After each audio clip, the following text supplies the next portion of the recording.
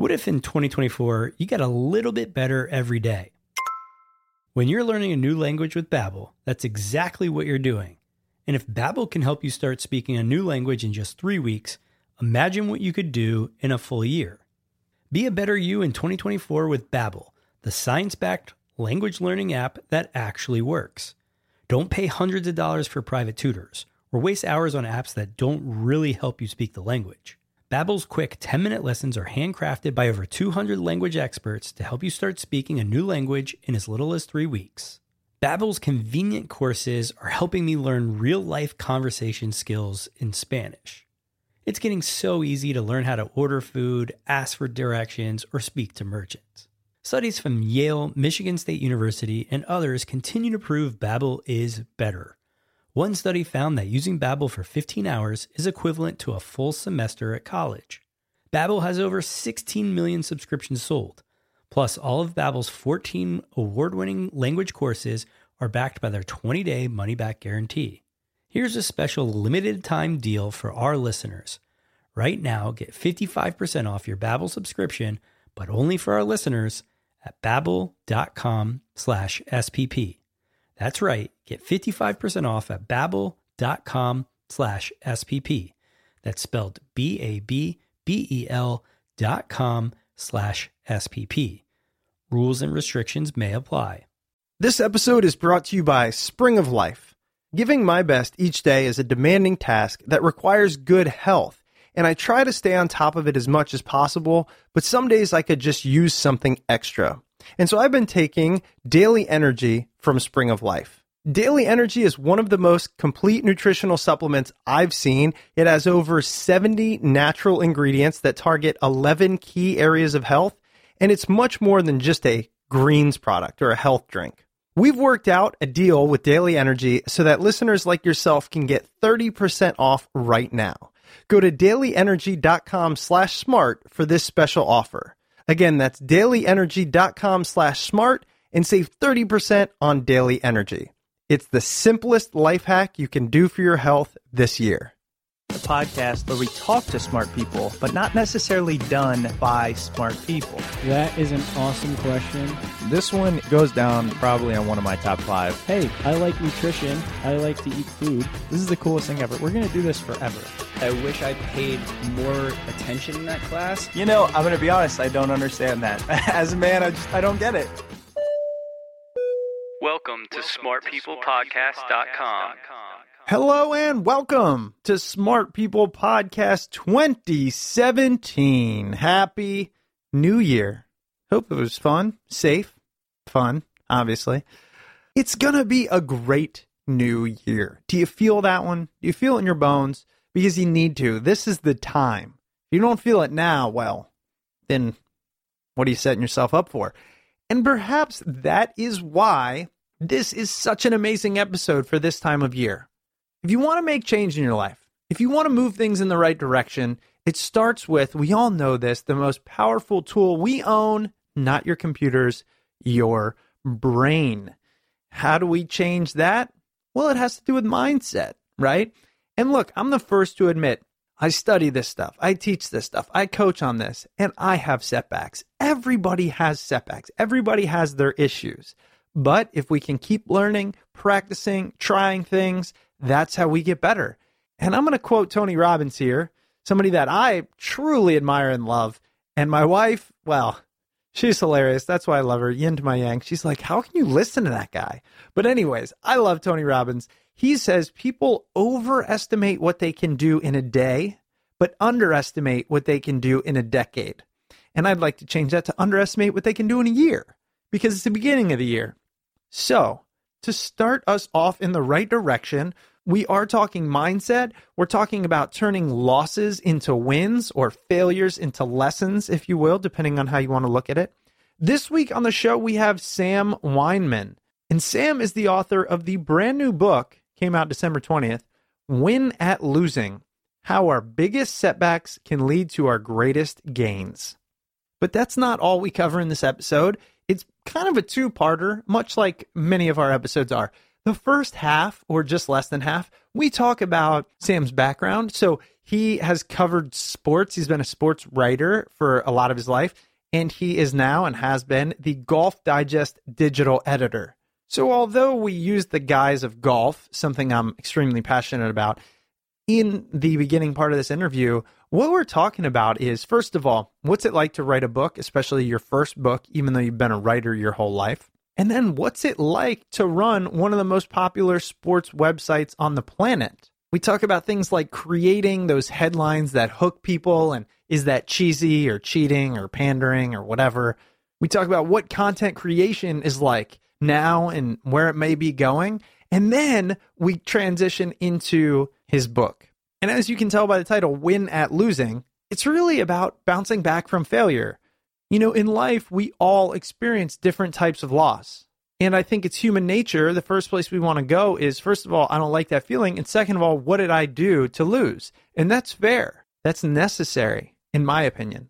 But Sam has gone out. He's talked to some of the best losers in the world. And by losers, you know, oftentimes it's people like Greg Norman, okay? Perhaps one of the best golfers of all time, who blew a lead on Sunday in the Masters and never won one of the biggest tournaments there is in golf.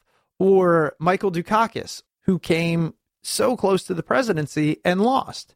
Or small business owners, Olympic athletes, all of these people, to see, you know, first of all, how real is that feeling of loss? Of course it's real. It doesn't just mean that Olympic athletes don't feel it. How can you learn from it? And even more so, we're not saying that loss is good. Personally, for me, that's a pet peeve when people say, yeah, no, I like failing. I don't like it, but there can be a silver lining, and a lot of that comes down to how you look at it. So we're going to get into just a great episode to kick off the year here with Sam and his book, Win at Losing. Again, we are at smartpeoplepodcast.com. We would love for you to sign up for our newsletter. Go to smartpeoplepodcast.com, bottom right-hand corner. We send you snippets from episodes, best things we've heard, upcoming events. And at first, you'll get kind of a series of introductory emails, but after that, it's maybe monthly at best, so we're not clogging your inbox. smartpeoplepodcast.com. That's us. Reach out. Hope to hear from you. And here it is, our episode with Sam Weinman. Enjoy.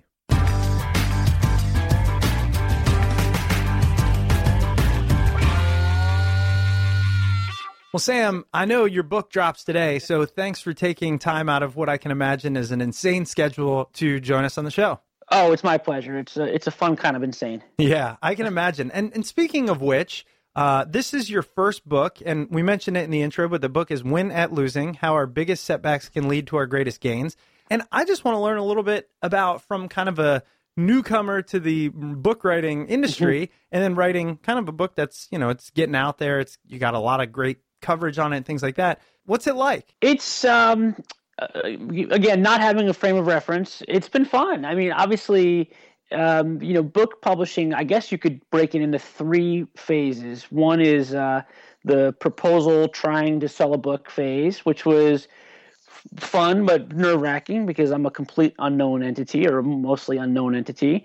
Mm-hmm. Then there's the kind of quiet writing and reporting phase, which was fun, in the sense that I knew I sold the book, I had a contract, I talked to all kinds of interesting people, I saw ideas come together. Obviously, taxing from a professional standpoint, because I have a day job and I have a family, and I had to kind of balance all those things. But I enjoyed it. It was fun. And then there's this third phase, which is the promotion and publicity, which is fun. It's interesting. Like, it's a lot of chest beating, which I don't think I want to be good at, because I just feel like it's counterintuitive, especially since so much of my book is about the importance of humility. And here I am, shouting from the rooftops how great this book is. So it's an interesting dynamic, but all three have been fun and really educational. Yeah. Well, regarding the chest beating, I'll be honest with you here. We've interviewed now 250 plus, most of them authors, and I find that most actually, the majority, I won't say, the mass majority, but they don't, they're not saying, "Oh, I'm the best. This is the best." They just are passionate about their topic, and it comes across, Sure. And so I think if that's your baseline, you'll be good. No, I'm going to say I'm the best. I'm the best. I'm pissed. Yes. Goes right in line with your book. So one of the things you mentioned there, maybe this is personal to me, but I know a lot of my friends my age deal with this as well. So you said, you have a day job, which is you are the Golf Digest digital editor, which we're going to talk about. You have a family, which I'm aware of because that's kind of the purpose for the book was your boys. Right. So you have two boys? Correct. Okay, 2 boys. When do you find time to write or do anything? Because I have a young son, and he's 19 months old. Mm-hmm. We hope to have another, and I'm already finding it takes my drive to do a lot of other things away because I'm like, I just want to hang out with him. Yeah, well, I certainly experienced that as well, and still experience it to some extent. I mean, first of all, when my boys were young, I kind of put my own personal writing aside. It just wasn't realistic. They are both from my heart and soul was in being a dad and being there for them and my wife. And not that I'm not now, but there's a now they're 11 and 8, and they certainly, I certainly want to be with them a lot, but they also are becoming more and more independent. So some opportunities arise. So how did I do it? I have a stack of dishes that, I don't do. My lawn is a mess. All those things, you make sacrifices in your life, and, sacrifice sounds really dramatic. I mean, but I just found time. I woke up early in the morning. I worked on weekends. I went to the library for a couple hours on weekends. I worked at night. I worked on the train on the way to work. My wife makes a good point about me. She's like, you do the things that you really like to do, and you don't do the things you don't want to do. Hence the dishes in the sink. When I'm passionate about something, I find a way to do it. And I think that's true for everyone. That's a great point. And you are a writer by trade. I mean, that's what you've done your entire adult life. Is that right? Mm-hmm. For the most part. I mean, I'm now technically an editor, but certainly part of being an editor is, I'm a writer by first and foremost a writer, but I'm also an editor and a manager and a bureaucrat. Yeah. And so I guess, because I'm thinking about it, and I know a lot of listeners want to write books, I want to write books, etc. Right. But when you are a writer by trade, I would imagine it's easier to kind of get into that mode. Like, okay, I'm on a train, I have 30 minutes, I can write. Well, because you practice so many times. But for people who are trying, it's like, just that 30 minutes would take my brain to get used to the blank page. I suppose. I mean, it's, and the same thing could be said for me looking at a spreadsheet of numbers. I am going to be utterly clueless, and people, I have friends who work in finance who it's no big deal. So everyone has things they're, inherently they are drawn to or find quote unquote easier. I do make a point that you can find a way to become proficient in anything if you really put in the time and energy. It's all about effort. But yes, I guess I'm reluctant to say it comes easy to me because I don't think it's ever easy, but I do feel I enjoy it. And so I'm motivated to write in ways that maybe people aren't. Yeah. Well, let's talk about what you do as your day job, because I find it fascinating. So first of all, you covered sports in before being an editor, right? Correct. How does one become a sports writer? Because that sounds like, aside from being the athlete, one of the coolest jobs on the planet. Right.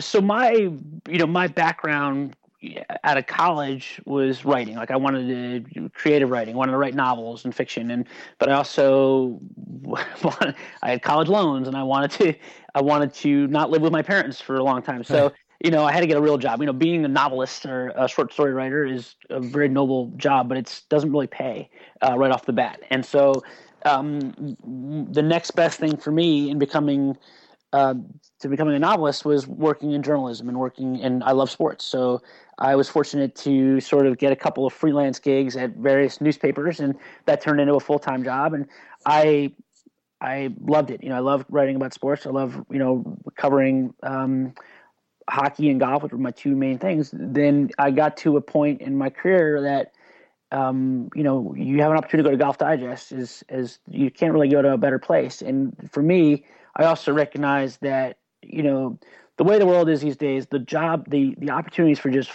100% writers on staff at places are dwindling. Most places want people who can do a little bit of everything, and writing is one of those things. And I recognize that. And I wanted to work at Golf Digest, and an opportunity arose there. And opportunity arose to work on the digital side, which I suppose I was smart enough to recognize was the future of publishing. And so I jumped at it, and I was really glad that I did. So as a digital editor, does everything that goes out on golfdigest.com have to go through you? That's a great question. Let's put it this way. Everything that goes out through Golf Digest on digital is my fault if it doesn't work out. I mean, I'm joking, but we have a great, very big, growing staff that includes all of our sort of golfdigest.com content, and then we have tons of social media and tons of video now. And so as the digital editor, that's all under my purview. I don't want to attach self-importance. There's a lot of people who have important jobs that see this stuff through, but that's all part of it as well. And so yes, my job is planning the daily content of the site and what we're putting out on a daily basis, and how we want to cover things and the tone that we want to cover things. But there's the digital world is not governed by the same sort of checks and balances that the print side is. When a print story, because I work on the print side as well at Golf Digest, when a print story is written, it's sent in, it's edited, it's fact-checked, it's designed, it's sent back out on Galley for literally 15 people to read. It's laid out on a page. All these things go through. We move at such a quick pace at Golf Digest, and so we allow ourselves the opportunity to mess up. And we just, the good news is that we have people who get it, know that what our standards are, and we move at a quick, but I'd like to think a very responsible pace as well. Right. Yeah. And I mean, I mentioned this prior to us recording, but I'm a diehard golfer. And by diehard, I mean, I left finance. I had a cushy finance job. I took some time off, said, what do I really want to do? And it was golf. And so I took a $9 an hour job at a golf course working towards a club pro. Wow. Yeah. And then a year into that was like, this is terrible. I'll keep it as a hobby. Sure. But anyways, so, it's got a special place in my heart. And what I'm wondering is, how do you go about, what is the internal strategy for Golf Digest Digital, .com to, what's the goal? Is it connecting with the avid golfer? Is it providing entertainment? Is it mostly providing skills and things like that? Or, what do you consider your job to be means you're succeeding, I guess is what I'm asking. That's a great question. So, and it's something we think about all the time. So, the way we look at it is that there are basically two pools of people. There is the diehard golfer, the converted, the people who love golf, who are in golf, who know Golf Digest, who want to improve at their game. And then, so those are people we definitely want to serve, and we want to provide, news about the game. We want to provide instruction on how to be better. We want equipment reviews are a big part of it. Reviews of golf courses, all those things that golfers know and value. And that's a big part of Golf Digest.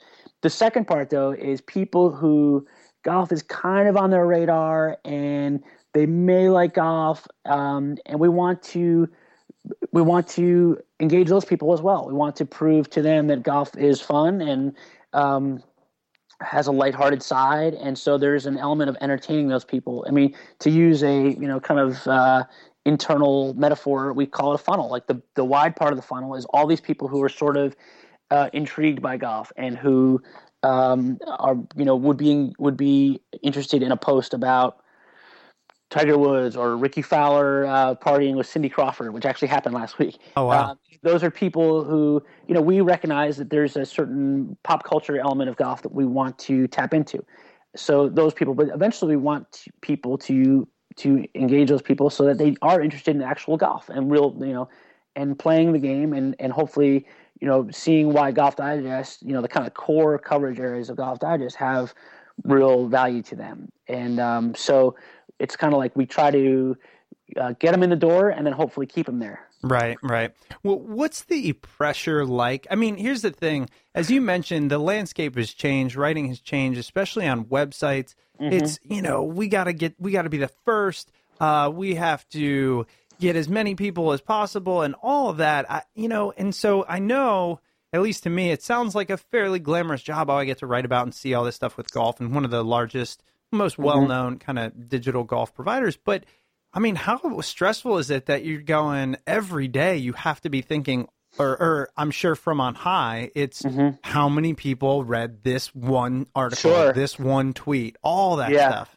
That's a really good question, Chris. I mean, the best way to look at it is that 20 years ago, when you wrote something for Golf Digest, obviously there was pressure to writing for Golf Digest because there were standards and we had an audience and we wanted to make sure that audience, we were serving that audience. But just by the nature of it being in Golf Digest, people were going to read it. You know what I mean?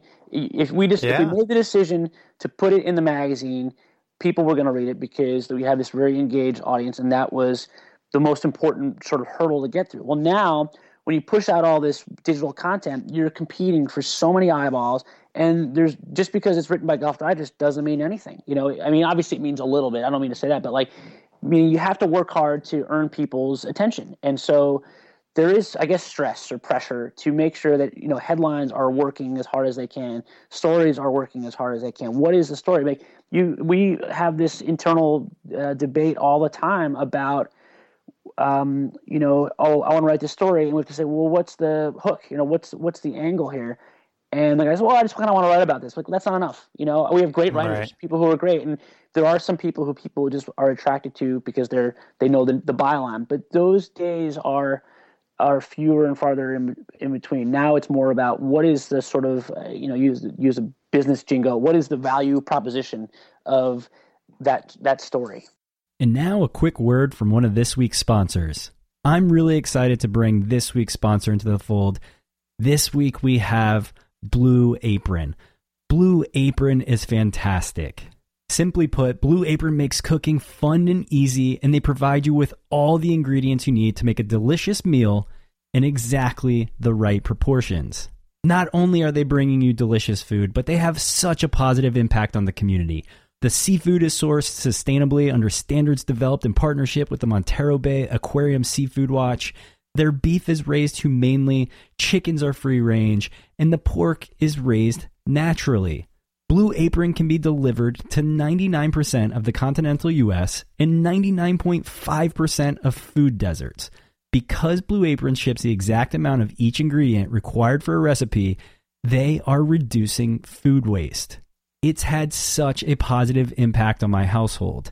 My girlfriend and I cook together, and Blue Apron helps facilitate cooking together, which builds strong family bonds. Research shows that Blue Apron families cook nearly 3 times more often. All right, let's get to the good stuff. Here are some of the meals available in January. Seared pork chops with farro and cranberry chutney, spaghetti squash and marinara with mushrooms and garlic knots, and spicy shrimp and Korean rice cakes with cabbage and furikake. All right, so here's what you have to do. Check out this week's menu and get your first 3 meals free with free shipping by going to blueapron.com/smartpeople. You'll love how good it feels and tastes to create incredible home-cooked meals with Blue Apron, so don't wait. That's blueapron.com/smartpeople. Blue Apron, a better way to cook. And now back to the episode. Well, and as the digital editor, I mean, this is such a great conversation because I've thought about this so many times. I mean, you're, given that you've written your whole life, you're probably a bit of a purist, and you now know the things you have to do to get eyeballs on. One of them being like these titles, right? The titles, I mean, they're ridiculous sometimes because I've done some writing and I've done a lot of research on it. And you could just, instead of going, what do I want to tell people? It's like, how do I hook them instantly completely. And all that? Do you ever feel like, this is taking, not only this is taking some of the fun out of it and some of the real grit out of it, but also you're pandering at all? Yes. And so, look, that's a part of the deal, and I 100% get it. You feel like you're lowering your standards in some ways. And the way I justify it in my mind is that in order to do the things that are really of quality and that we really value as journalists and as writers and as golf people, you do the things that are just to get audience. And and I always say that we would not be doing our job if we wrote all these sort of provocative or salacious stories, because that's just, that's everywhere on the internet, right? People can read those type of stories everywhere. So that would be a real miss on our part. However, the other side of it is if we wrote these highly principled, really deeply reported journalistic stories that took a long time to write, and we didn't have we weren't making sure that people were seeing them, we would be writing to a fraction of the audience that we have. And so you justify it by making sure people are aware of the work you're doing by just getting them in the door. And then when you get them in the door, you can show them that there's some real depth to what we do, which is true. Right. And well, the reason it's a great conversation to have with someone like yourself, having read Golf Digest and a million different golf things for years, is like I could go back probably through Golf Digest, and I don't know if you can search this way, but I mean, you've probably titled an article, the #1 cure for a slice. You've probably titled never written about that. Literally probably 3,000 times, right? And I understand it, because if a person happens to be there that day, everybody slices if you're a righty, right? So how do you feel about that? Is it just kind of like that idea of, well, people want to read that. So although we wrote about it 3 months ago, they might not have seen it 3 months ago. So that's a big part of it. So a way we justify it in our minds, and it's totally true, is that, as the editors who live with this stuff every day, we're aware of the repetition in some of these stories. Right. But the average reader is not. To the average reader, that day, they want to read about a slice cure. They want a story that's going to speak to them. And they're not keeping track to the same extent that we are. Of course, it doesn't say that we don't want to be original and that we don't force ourselves to come up with innovative approaches to stories, because of course we do. But you can't be paralyzed by that thought, because people aren't keeping track to the same extent that we are. Sure. No, that's totally fair. I think it's one of my downfalls is seeing the total, pure, logical side of everything, where you have to look at, you have to look at kind of the real world. Sure. And realize even I operate like that. I'll play a round of golf and shoot, 5 strokes above my handicap because I was hitting a duck hook, and then I'll go on to Golf Now and just want the most recent thing on hooks. You know what I mean? Anyways, it's a fascinating conversation. I also want to ask you about the future of kind of content creation, perhaps digitally. I mean, what do you see given it's the growth curve on the amount of information is so insane? It can be depressing. It can be for people who want to put things out there. It can seem useless. I mean, what do you think?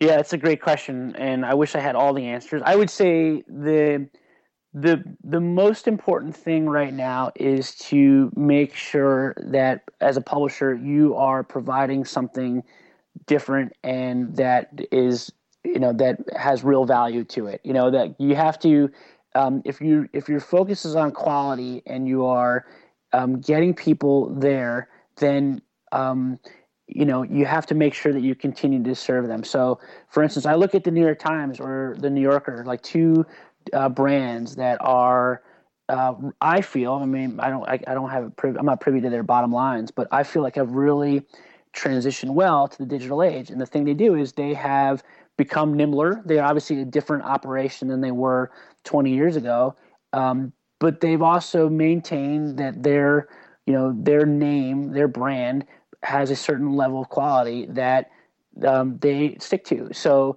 going back to what I said before, at Golf Digest, we feel like the way to remain relevant is, first of all, having people find us. So, having as wide an audience as possible, but also making sure that we are delivering on quality and things that people aren't going to find somewhere else. So that, when there are a gajillion stories about how to cure your slice, people look at Golf Digest and go, okay, this is Golf Digest, though. It's coming with a certain level of quality and a certain expectation of credibility. Right. It's definitely fair. Well, let's transition over to the reason we're all here, even though that was part of the reason I was here, to be honest. Brand new book, Win at Losing, How Our Biggest Setbacks Can Lead to Our Greatest Gains.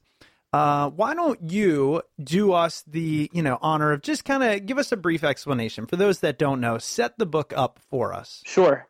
The book is essentially about how losing is an important part of our lives and a good thing in our lives, and how we can derive a lot of benefits from moments of failure and losing. And for me, it started with a really small personal challenge of my two boys. We talked about my boys earlier. Both are very active in youth sports and competitive little athletes, and both struggled with losing and couldn't see any upside in losing. So the book starts with this tennis match my son was playing, and it was he was 10 at the time, and he lost in the semifinals of this tournament and had a complete meltdown and ran into the parking lot and threw his racket and swore off tennis forever. And it sort of crystallized a couple things. One is that he's a miniature version of me, and second of all, that he needs to learn how to lose, that he needs to see that losing can be a really good thing, and that he needs to understand that, first of all, you can't throw up your hands in frustration when things don't go your way, but also you need to recognize that there's a lot of good that can come out of that experience. And so, like I said, it started as a small challenge, and I could have kept it there and written a small book about teaching my kids how to lose, but I ultimately wanted to expand the scope and write about losing on a broader scale and talk to people who have endured profound losses in various walks of life. So sports was certainly a part of it.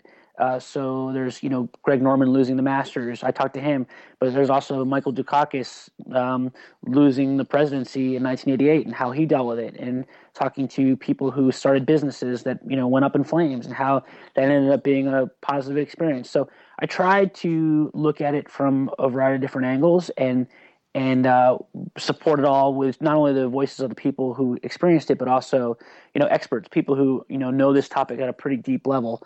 And who can kind of help us understand why losing can be a good thing and how we can process it in a constructive way. Yeah, that's a fantastic explanation of it. But now I'm going to ask you a question that, couldn't have prepared for. It's not a stump question, but take your time, because I really want you to, this is helping the information you have gathered, right?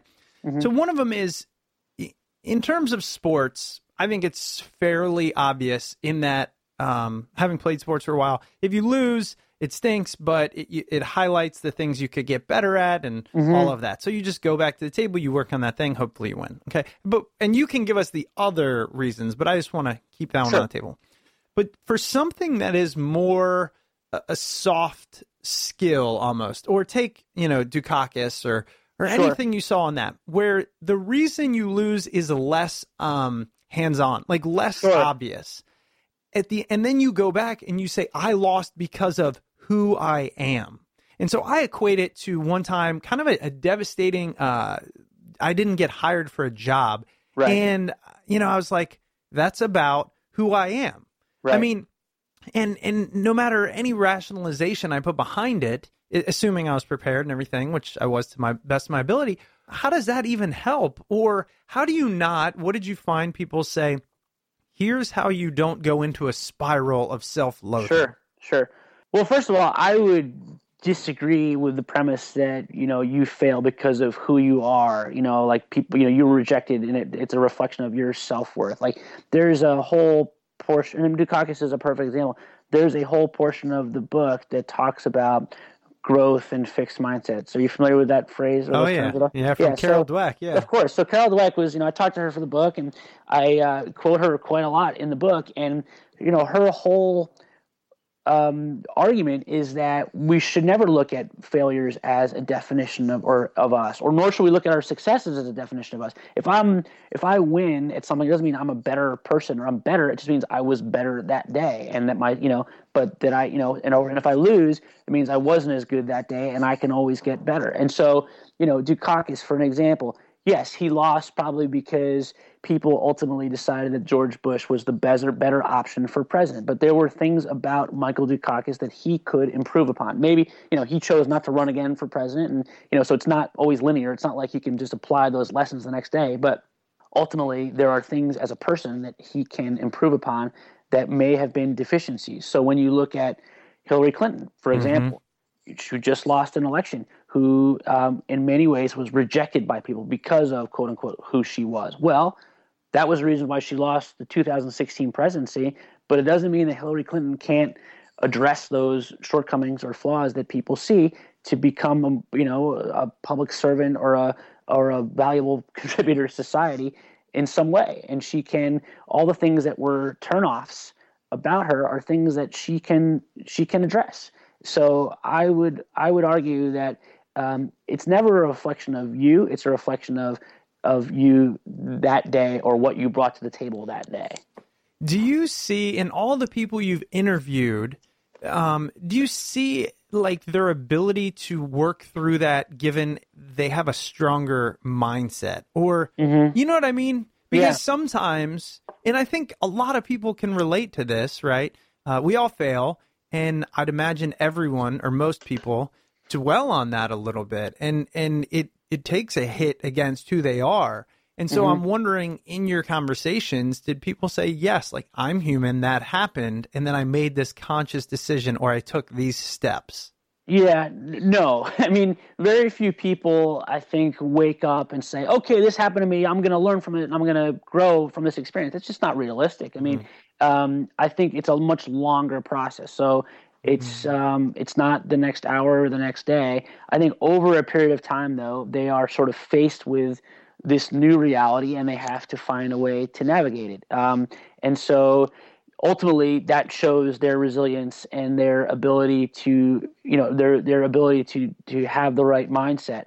But as Dweck herself says, everyone has a little bit of fixed mindset and a little bit of growth mindset in them. And so when we lose, our first instinct is to have that fixed mindset, like, I'm the worst, I suck, all those sort of all that negative self-talk. That's inevitable. What eventually happens, though, over time, is you are given a choice about how you really want to process it, and that's when you can start applying this sort of growth mindset of, okay, I guess I gotta get up and do something else today, or whatever that next step is. And that's where people's resilience comes out. I don't think people are more innately resilient than other people. I just think people are forced to find that part of themselves, sooner or quicker, or in more obvious ways than others. Yeah, I that's a great kind of quote there, especially because, athletes, it's the easiest way to look at this idea of failure. But even, I just saw this, oh man, who was the coach? Some NFL coach recently reached the top of the most losses in NFL history. Or he was like second, right? But the way he got there is because he was so successful, he was employed long enough to play enough games where he was going to lose that many. Exactly. And that was just such a fascinating idea, that in order to reach the list that on its own you would think, wow, this person's lost the most, experienced the most failure, you also have to stay in the game long enough, be good enough, etc. Completely. I mean, I think it's important to note that a lot of the people that I quote in the book are quote unquote losers, but still are very impressive people. And I could have written books about people who never, instead of writing about Michael Dukakis, I could have written about someone who never won his, the school board election he went out for. I mean, and there's a valuable lesson from that person. In this case, I did choose someone who even in losing as badly as he did in 1988, won the Democratic nomination for president, was a governor of Massachusetts 3 times. I mean, Greg Norman in the book lost the Masters, but he was still number 1 player in the world for 90 weeks. So, there's this kind of common thread of you still have to frame the success, which is even amidst, quote unquote failures, like the NFL coach who lost that many games. The NFL coach who lost a lot, all those games, still is probably, can point to greater success than guys who never even had a job in the NFL or never had so it's all a matter of how you frame success and failure. And now, a quick word from this week's sponsor. If you're running an e-commerce business, Whiplash is your virtual warehouse. You send your products to a Whiplash facility so that when orders come in, Whiplash packs and ships them just like you would, but faster and cheaper. Leave the logistical hassle of order fulfillment to Whiplash and save money on shipping costs while doing so. Check it out. Holiday sales shouldn't be stressful. Next time, get Whiplash. Whiplash has facilities in Detroit, San Francisco, Los Angeles, and London. Listeners of Smart People Podcast take advantage because you can get a $100 credit when signing up at getwhiplash.com/smart. That's getwhiplash.com/smart. And now back to the episode. And one of those things of gratitude, it's something I've been working on a lot. It's, I'm a coach, and I know it's one of the things that everybody, gratitude journal and think about what you're grateful for and all that. And it took a while because, again, I'm skeptical and things sound kind of cheesy, but it's realizing that, it is the human condition to want more. And if you never look at what you have or what you've gotten, then you will only see the failures and not the successes. Completely. The gratitude thing, which has become kind of like a self-help buzzword in the last years, but there's such value in it. Like I literally woke up this morning feeling very grateful and trying to express my gratitude that I was able to write a book and that people who were happy for me. I really felt that way. And it's just a healthier way to live. It's really, you could talk about mindsets again. I could, choose to focus on all the things I don't have and all the things I want. And I think that's a vicious cycle that you go down. And so the reason why people gravitate towards this whole gratitude movement, for lack of a better word, is because there's real value in thinking that way, because you're able to highlight things that are good in your life. I wanted to, you mentioned it already, obviously we talked about it a bit, but the Greg Norman story, it was one I wanted to highlight, and not because it was golf, although it was, and I'm familiar with it, but because it's pretty enormous, right? So he never won a Masters, but will go down in history as one of the best golfers of all time. Right. But not only that, he went into Sunday with, I think it was a 6-shot lead or something like that, which is, for the best golfer in the world, that's basically a slam dunk. It could be one of the greatest kind of sports failures. What does he say? Does he recover? It's a total... that would just speak to who you are as a golfer. So does he recover? How? What's he say about it? Yeah. And what does he actually believe? I don't want to hear the buzz line. I want to know what you think at its core it means. That's a great question. For starters, it is a crushing loss, and he blew it. And in some ways, he never recovered, in the sense that he never won another major. He never won the Masters again. He made a run 3 years later, 99, and had a chance, but he didn't win. So, you can make the case that he didn't have this great redemptive moment where he triumphed over his demons. Where I do feel like he, quote unquote, won or succeeded was because he became more human to people. So Greg Norman's a proud guy. The time I spent talking to him, he is a proud guy and, maybe even a little arrogant, and I think in his case, when he recognized that he lost and people responded in the way that he did, which was genuine. I think he genuinely owned up to the mistakes he made that day and admitted the pain he felt and congratulated Nick Faldo, all really admirable things. That was a very endearing moment to a lot of people. And so when he saw how people responded, he probably a part of him was like, wow, I really like this. People responded well to it. So appealing to that sort of that pride or for a second, he recognized that, he lost in a very constructive way that shaped him as a public figure moving forward. So was it calculated? I don't think. I'd like to think it's not calculated. I think it was genuine, but I do think that he was self-aware enough to recognize that it was a good thing for him. What message did you ultimately take back to your boys, given that was kind of the initial goal? Yeah. If you could sum it up, and it doesn't have to be one sentence, but a couple minutes or whatever. What'd you learn? Yeah, the two big things is just this idea that if you realize that losing is inevitable and that, dealing with it is just a part of life, then you can start saying, okay, if I'm going to lose often, the best way to deal with it is to take some positives away from it and recognize it can make me stronger and see that I'm going to be better because of adversity X, Y, and Z. And then from there, I think the most important thing is once you see that you're going to lose and that losing does not need to be this devastating event, then you're less afraid to try things. And so you're less afraid of sticking yourself out there. So like, this is such a small, dumb example, but it springs to mind for some reason is my youngest son is has this great attitude, and like actually like we're at a wedding and he dances and he loves to dance, and he's not afraid of putting himself out there and being judged because he has that kind of mindset. My oldest son is constantly like, he deals more with trepidation. Like he doesn't want to be judged in that way, or doesn't want to let loose in a way.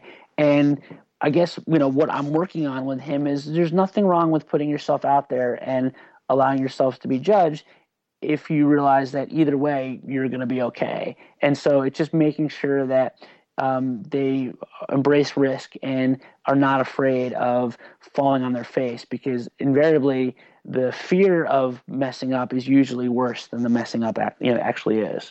Yeah, or the fear of what it holds you back from accomplishing. Exactly. And it's something, again, the reason I was really excited about this, I mean, logically, this all makes sense, but it's so hard to do. It's so hard to put into place. And again, even for sports, I don't think that's a high enough bar, because you can lose and just go get better, and you can maybe keep losing, but especially if you're a professional, you're getting paid to do it. Right. It's more the things I think of, regardless of your political stance. I mean, Hillary Clinton had to be, maybe, I don't know, just despondent over the loss. What did you hear in terms of the pain that people felt? Did they admit it to you and kind of talk about, yeah, it's real, I dealt with it, and what'd you hear there? Yeah, no, I think that was a recurring theme. Is I didn't want to hear from people who was like, "Oh yeah, it wasn't a big deal, I was okay." Like that's not first of all, not an interesting story. Right.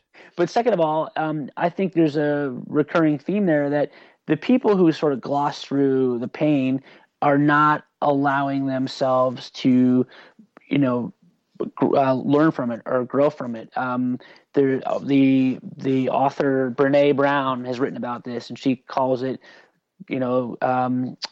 gold plating grit, in the sense that people are trying to kind of skip over the hard parts to get to the redemptive part. I liken it to if you went to the gym and you worked out for 10 minutes and you walked on the treadmill and had a drink of water 3 times, and then congratulated yourself on the killer workout, you wouldn't get any results because you didn't go through the pain or the difficult part of working out. And so the real growth opportunities comes from experiencing that pain and feeling it and hopefully learning from it. So I think everyone, whether it was Greg Norman, kind of walking like a zombie through the back nine at the Masters, or Michael Dukakis, still feeling like the loss in '88 stings him.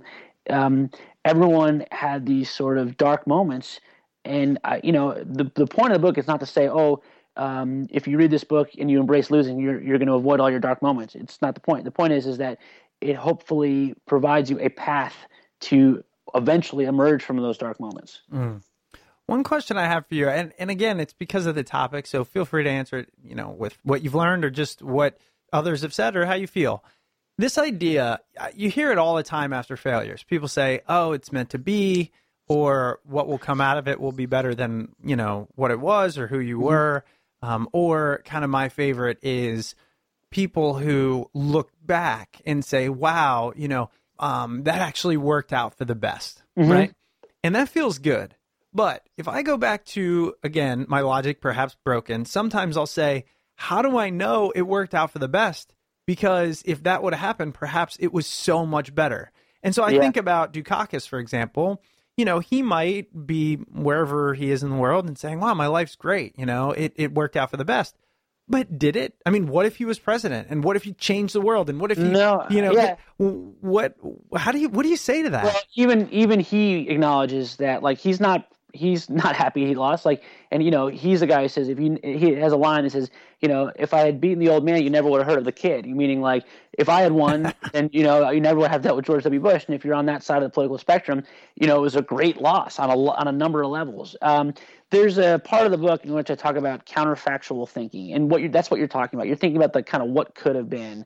And that's pretty dangerous. And I guess the point I would make is you should avoid it. So the example that's great is Olympic athletes who there's like been a scientific study of that bronze medalists end up being happier than silver medalists. So stay with me for a second. I'll explain why. The reason is that bronze medalists, they think about the fact that they almost didn't win a medal at all, and they're so pumped that they won a medal. A silver medalist thinks about the fact that he could have won gold, or she could have won gold and didn't, and so they're constantly irritated by that reality. And so my point is that you should not engage in those negative thoughts, because it ultimately doesn't get you anywhere. Thinking about what could have been is can be really crippling. You can, and if you do choose to think about what could have been, I think you're better having the positive slant, because it might be a little bit of sort of mental gymnastics, but ultimately it's just a healthier way to live, because it's the same way of thinking, okay, I don't have this house, but at least I have a house. You know what I mean? Right. It's just, again, it goes back to that gratitude. Like, better to be thankful for the things that worked out in some way well than focusing on all the things that went against you. Yeah, it does go back to that idea of mindset. And it's this, look, what happened. You can choose to experience it now in whatever way you want. And if you want to beat yourself up, then go ahead and be a masochist. You know what I mean? Well, Sam, I know our time is dwindling. The book, again, Win at Losing, How Our Biggest Setbacks Can Lead to Our Greatest Gains, came out today, covers these stories that we've talked about, plus many more. Is there anywhere else that you would like to direct people who have heard this? Obviously, pick up the book. We'll link to it on smartpeoplepodcast.com, but anywhere else? SamWeinman.com that has more information on the book and has some coverage of the book and people's response to it. And there's a video of me talking very eloquently about losing. I'm being sarcastic, but so my website is SamWeinman.com, and there's a lot of information about the book there. Fantastic. Well, Sam, I really appreciated this. I want to give you your 15 minutes in between interviews because I know it's a crazy day. Great. I enjoyed the discussion. It was fun. Thank you so much. Okay. Be well. All right. You too. Bye. Bye-bye. Welcome back. I hope you enjoyed that episode with Sam Weinman. Sam's book, Win at Losing, How Our Biggest Setbacks Can Lead to Our Greatest Gains, can be found at your local bookstore and, as always, on Amazon. And if you do purchase through Amazon, please do not forget to use our Smart People Podcast Amazon link located at smartpeoplepodcast.com/Amazon. Any purchase you make while going through the link comes to no cost to you and gives us a nice little kickback, and it helps support the show. Well, I hope you are having a fantastic start to 2017. It's always so weird when the year changes and, you're writing things, checks, whatever it is, always putting that 2016 still. I wonder when I'll actually stop. Oh well. That's besides the point, but if you want to reach out to the show, you can get in touch with us at smartpeoplepodcast@gmail.com or message us on Twitter @smartpeoplepod. If you're still thinking of 2017 New Year's resolutions, I have one for you. It's the resolution to leave more reviews. And if you want to get started, you can leave a review for Smart People Podcast over on iTunes. It's super helpful to the show, and we greatly appreciate each and every one of you for taking 3 to 5 minutes out of your day to do so.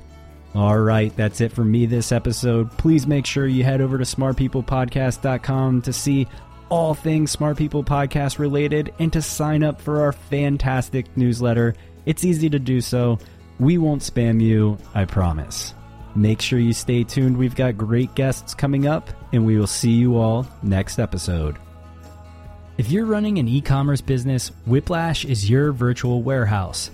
You send your products to a Whiplash facility so that when orders come in, Whiplash packs and ships them just like you would, but faster and cheaper. Leave the logistical hassle of order fulfillment to Whiplash and save money on shipping costs while doing so.